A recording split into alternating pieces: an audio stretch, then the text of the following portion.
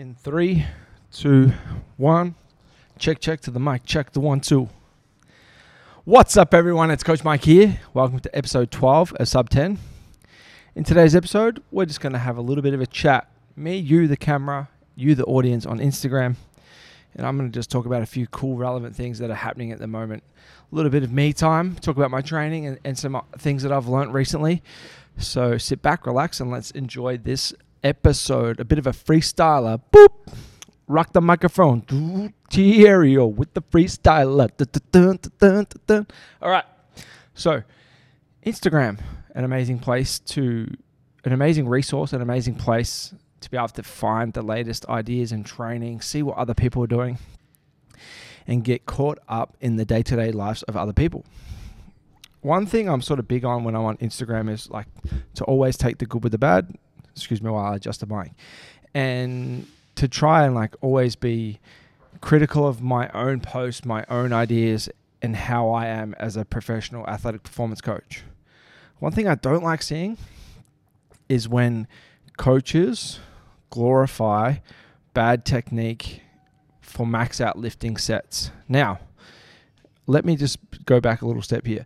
If you are maxing out or pushing the limit and doing max out sets towards the end of that set, let's say it's a 5 or 8 RM, or you're going to failure on something, the last 1 to 2 reps might be a little bit compromised.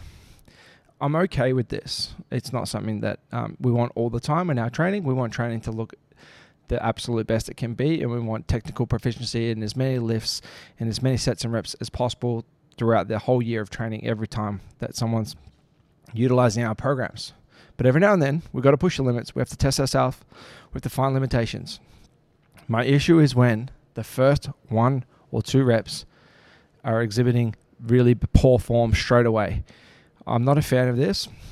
It's not something that I would be posting or encouraging my athletes to do, because now I'm generating the force and the movement profile of that lift or exercise poorly from the start. So what am I actually gaining from this apart from just getting through these positions and holding this weight in my body? Commonly this happens when the weight's too heavy and the athlete has technical breakdown in a certain area of the body. Namely something like, let's say, just keep it deadlifts or squats when the weight's too heavy or the athlete hasn't earned the right to be able to actually perform the task that you're trying to achieve for them. I would much prefer to see a 10% drop or 20% drop in load and technical proficiency and control utilized, rather than just ripping out some extra weight for the sake of it. Because it's cool to chase max force and max load, but it's not cool to do it with bad form. So always be careful when you're performing max sets, heavy loads, and looking at pushing your athletes to their limits. Just a word of caution. There'll be exceptions and times where it's okay to sort of like stress people, but we have to be cautious when we are using loaded exercises to push our athletes to their limits. Because at the end of the day, their sport is not lifting. Their sport is their sport.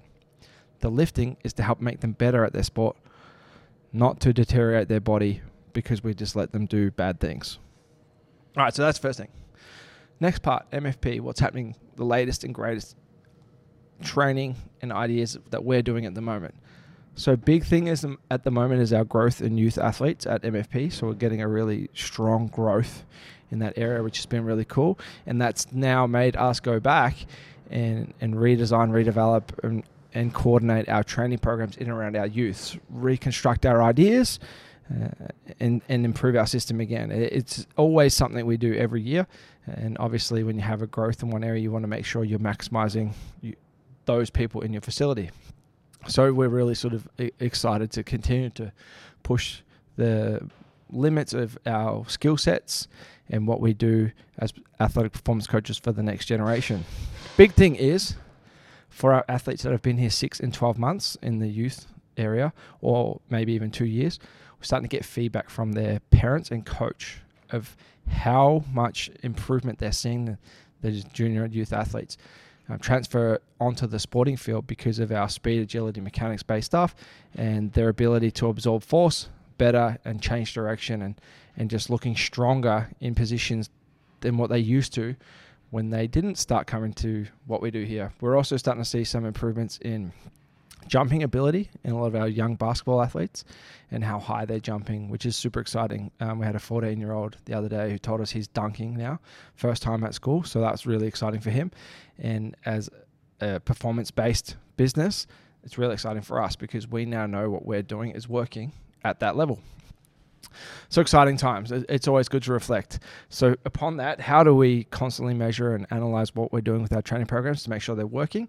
Is we have a 4-week cycle of testing. So every 4 weeks, we'll do one test for all of our athletic performance members where we're analyzing different physical qualities associated with our testing battery for sports performance. It's not ideal in every scenario because of different times of seasons and so forth, but it gives us a great snapshot across the year of our athletes. We will see every test 3 times. So across the year, 3 times?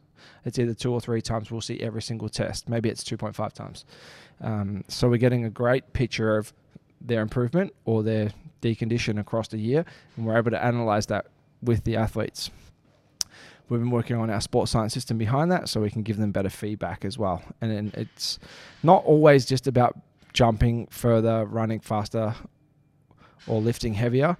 We obviously want to make sure that our athletes are moving effectively and obviously able to then transfer it into the sport, not just win tests, because it's not always about just winning your performance tests.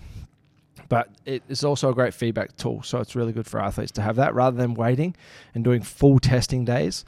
We find this works really well. And also, when athletes have one thing to focus on for that test session, we tend to find that they're actually able to put in a lot more effort when we've done our full testing battery, which is like when you start up with us. Obviously, we want to give you exposure to all the tests as best as we can and get a baseline profile for you. But typically, the next time you do the next test, you're always going to supersede it because it's only one test on that day. So it's a great way for us to monitor and track. And I'm not sure how you're doing that in your own training, but maybe you want to look into something like this. And again, our performance tests are based around horizontal vertical power, frontal lateral plane power, max force development, and jumping ability. So we have a battery of tests for all those areas, and we're slowly building out more and more avenues. When it comes to strength-based testing, it's sort of like consistently happens indirectly. So each training block or program will prioritize different lifts for different reasons. And then most of our coaches will block those blocks with the programs. We will at MFP block our blocks into the next block, and you'll sort of be progressing different elements of exercises across 3 and 4 blocks of training, which could be anywhere from 9 to 16 weeks, depending on the style of periodization that we're using for you and the way that we're setting up your deloads and whatnot in your program if they are there.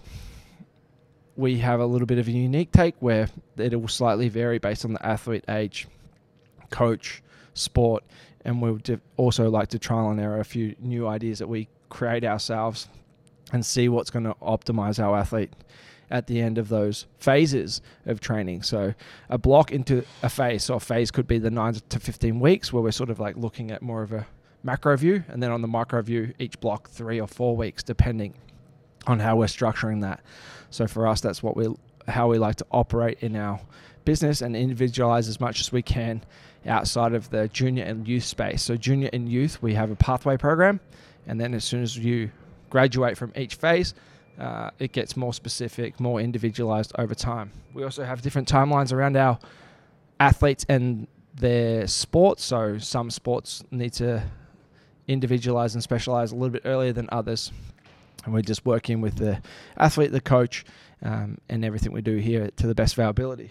The next one, the last thing I want to talk about is just rehab to performance and how important it is in our rehab model that we've seen with the change that we've gone from having small rehab groups to having our rehab program integrated into our athletic performance program, is that the athletes in the rehab to performance program, their mindset and mentality is actually improving quicker than when they were in groups of rehab. And this has been known out in the sporting team context, elite environments, where they now like to have their rehab athletes working and training near or at the same time as their athletes who aren't injured. And it's something that we've adopted here, and it's working really, really nicely with our new model of training. So we're really excited to keep pushing that.